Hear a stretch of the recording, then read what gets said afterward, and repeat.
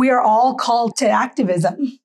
All of us, because if we're called to embody God's heart for the world and be the hands and the feet of God's mind and heart in the world, then we have to be about that because love is an action, actually. Right. And so if love is an action and we are taking action, then we are action people, activists. We have to be that. Let's begin. Blank paper and pen, stories to tell, battles to win. Deep breath and count to 10. Let's begin. Let's begin. Let's begin. Let's begin.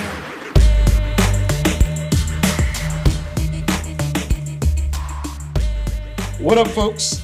It's Leroy Barber. This is the Sit Up Podcast. And excited today because we're about to do an interview with the chairperson of the board of CCDA, Myra Macedo Nolan, and she's a good friend, a close friend, but also an incredible leader, woman of color, leading in so many different spaces. I can't wait to have this conversation. Now, y'all know how we do Sit Up. There's 5 questions. One is, what is your favorite sport, and what do you think about sports? The second part is innovation. What are you doing new? Tell us what's going on new in your work or in your life. The third piece is theology. We want to kind of get what leads you to the place in which you work. And then we call the ugly, and that's the injustice. Where does injustice sit in that? And then the P is our little surprise at the end of, based on what you say, I'm gonna throw out a question that's opposite to see kind of how we get into some public discourse and answering those questions. So here we go. Myra, welcome. Thank you. It's good to be here. It's good to have you. And we're going to start with a question that's going to be really fun for me to ask you. What do you think about sports? What if I surprise you and say, so I'm from LA. Uh-huh. Okay, wait, let me just say, ask me about shoes any day. Don't ask me about sports. Y también, I'm from LA. So if you're from LA and you're Latinx, it's like all about the Dodgers. So Dodgers in our house, like all day, all the time. But the other thing is that we watch boxing. Like Mexicans love boxing. Really? Yeah, boxing. So Canelo just beat somebody's behind recently. And that's all everybody talks about. But so I love it. Like grew up watching it as a little kid. Like all the Theos would get together, the family parties, and we would watch boxing matches. All the kids would watch it too. But then when I went to church, in like white evangelical church, like that's violence. So then I actually stopped watching it. Anyway, got rid of that mess and I watch boxing again. So I do like that. Look at that. See, you just surprised everybody who thought like Myra's ain't gonna say anything about sports. But so boxing, love it. The reason we connect sports is because there's so much commentary in sports about life, right? And you just mentioned one, right? Like boxing is a family thing, right? It's your kids and your families get together and watch it. But then in other cultures, it's violence, right? And so there's some commentary about life and people and what brings families together in the midst of that. And so that's why we always ask about sports, because inevitably there's some connection to life. I love sports, so my podcast will have some sports in it. So here, let's jump to kind of the innovation part. Like you're board chair of CCDA. You've been there a while, and you're also you didn't found, but you are pulling together a clergy coalition in Pasadena. So tell us about you can tell us a little bit about CCDA, but I also want to know what you're doing new, right? Yeah, and so they're so connected, right? Because the Christian Community Development Association is about inspiring, training, equipping, connecting people that are doing community development all over the country and even beyond. But the key is like all over the place, all over the country and beyond, in neighborhoods like mine. And so I could talk about CCDA all day long. There's some really exciting things happening. We have a new CEO of 18 months and she is amazing. So you should have her on. But CCDA is all about like folks like me who go back home and are working in our own communities. And so especially in the pandemic time, I think one of the things that really clarified for me is how much more I enjoy spending my energy in my neighborhood. And it's always been important for me. Even you mentioned like I've been in some other spaces, and I do get invited to, be on a board or a part of a conversation that's kind of like, 60,000 foot level, talking about the church in the U.S. or whatever. But I've always been like, these conversations are only relevant if it matters to my neighbor. Oh, right. Cool. I've always thought that. And so every conversation I'm in, I'm like, okay, but what does that mean to the pastor on the corner, in their congregation, or the people who don't know Jesus that live like in the apartments across the street but in the pandemic time, I think, even more, I'm like, I think I used to do like 60 to 70% of my time, like my energy was local. And then I would but now I'm feeling like really, really, really stingy with my time. I don't want to go anywhere because there's so much happening in my community that it's if I'm gone, I miss some things that are really important. Is that how the new thing came about? Like, you've been in your neighborhood for a long time, but the Clergy Coalition is something a little bit new. Like, how did that come about? Yeah, so I was on the board of the Clergy Community Coalition. It's been around for 16 years now, and our church. So I was a pastor at Lake Avenue Church in Pasadena. I was on their pastoral team for about 20 years, and as a church, we were a part of the Clergy Community Coalition, which is a coalition of clergy and nonprofit leaders, elected leaders, and other civic leaders. That come together regularly and talk about what is happening in our community, and what needs to change, what we can do together. And so being on the board and watching things happen in our community and seeing really the potential of the local church, as a board member, I was like, that's really fantastic that we gather everybody once a month, and the mayor wants to come to our meetings, and the police chief and the fire chief and the health, like everybody wants to come to our meetings. Of course, all the nonprofits want to come to the meetings because they're like, ooh, pastors, right? Church support and volunteers. But what are we doing? Like, what are we really doing as the local church? And so I started saying, how can we just imagine the church united and mobilized around some things and actually seeing change come about. The kind of things that we preach about from our pulpits of God's vision for flourishing, for people, living till they're old and building houses and living in them and all that stuff. Like, can we actually create some change here, where we can do things together that we couldn't possibly do on our own.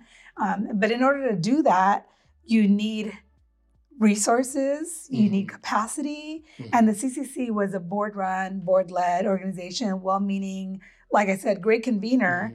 But in terms of mobilizing, like, you have a board of senior pastors who show up to a board meeting, and they really just, they have big dreams. But then, they're walking out the meeting and like someone just died in your congregation. And you have a wedding on Saturday and you're burying someone on, Friday and all of that. And so it was really hard to harness, the imagination and the dreams that these pastors had, and into something that's like tangible and strategic to be able to do some work together. And so I started asking questions like, what needs to change so we're able to do these things that we talk about? And so from that conversation, we said, we just need to like retool organizationally in order to build capacity so that we can do some things. And so as I was having that conversation with them as a board member, I was also knowing that my time at Lake was coming to a close. And, really it was, God really just brought it all together, because it was the conversation at the CCC was never about me. It was just that this is what needs to happen with this organization. But really from both the CCC board and the leadership at Lake Avenue Church, those minds actually came together. And that is when like God's in that, right? Like both were asking the question, hey, well, what about Myra? Hey, well, what about Myra doing the, And so that's how that came about. And it's been super exciting to actually like take the dreams of local pastors and actually start to see like, the legs growing on that. That's pretty cool. Yeah. That's hard too, though. Like you getting pastors to kind of get some practical stuff done. And not that pastors don't do that where they are. Like you said, they have, they got to visit folks in their church and they got to prepare sermons and all that. That's practical, but like practical community engagement is something a whole different level. And that's pretty dope. Like that's some good stuff. Well, it's nothing new. Like in the Black church, and mostly in the Black church. So the CCC has a lot of the Black church connection, and so Black church, like you've had to pay attention to what's happening in your neighborhood because your neighborhood are folks who are in the pews as well, and so you have to pay attention to the social issues that are impacting churches. It's more like churches like Lake, where that are. Have been commuter churches, they might be sort of multi-ethnic or whatever, but that those things are not necessarily impacting the people who are there on Sunday, or like the church plans that come in and like aren't really talking to anybody. But there's a culture already. Like we actually care about what's happening on the corner. Yeah. That. So that culture was already embedded in this gathering. So now if you're a new pastor planning a church and somebody tells you have to go to that and you show up, you're just like kind of brought into like, this is the way we talk about things. That's cool. So the CCDA connection with the CCC is really, really important because that's where we get like, okay, now how can we think about this better? So I'm excited about that, about bringing like my CCDA world and like really infusing that with the work of the local pastors in my community. Yeah. That's cool. So.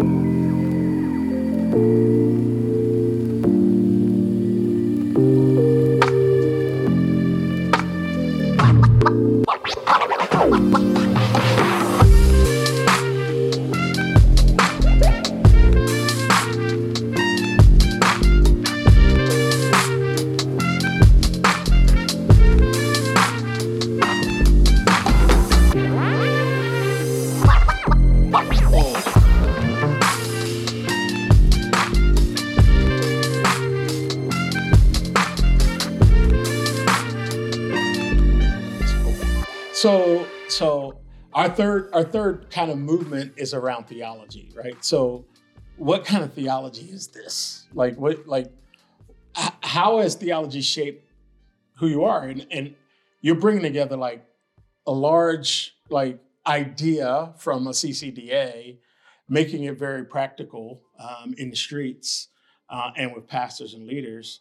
What is your theological backing around that? Yeah, so Jesus, there's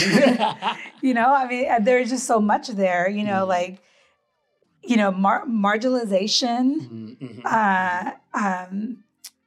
injustice, embodiment, like being near, like all those things. So my really deep theology of place is because God came and was with, and then the theology of justice because God came and Jesus with human eyes and flesh saw what was wrong. Right? Saw what was wrong with the religious leaders, the control over the people, the kings and the rulers and the empire and its control over the people, and saw that. And so it's like those, like, how do you ignore that part of the whole of the entire story? So those things are just that's what drives, really everything I do. Like our family, we've lived in this community for over 20 years now. And it's part of like where our house is, the schools that we go to, the community organizations that we're a part of, how we think about church and our role as Christians and being a part of a church body. All of that is all connected to that. I don't know if you realize what you just did. Like you explained this, like, and you are like this board chair, right, leading this national organization, but your heart is in your community and neighborhood. And then you just took these giant, like, theological constructs, like ideas, and you just like, they're practical. They're about my, like, where I spend my time in my neighborhood, where I take my kids to school and community centers and those kind of things in this theological idea of justice. Right, in this theological idea of incarnation, you just broke that down in this very practical level. Well, if we can't break it down, then like, what's the point of theologizing? Like, we make it so freaking complicated. okay, all of these theologies, and then we like, like dissect them and analyze them and argue about them, but they're really so simple. That's why I'm like, Jesus, like just pay attention, like watch the film, or whatever. I mean, really, it has to be simple because everybody has to be able to do it. And I think we just spend so much time fighting about it, thinking about it, talking about it, a whole lot of time learning about it to get the alphabet soup to then sometimes do nothing with it. And it does not matter to my neighbor. That's cool.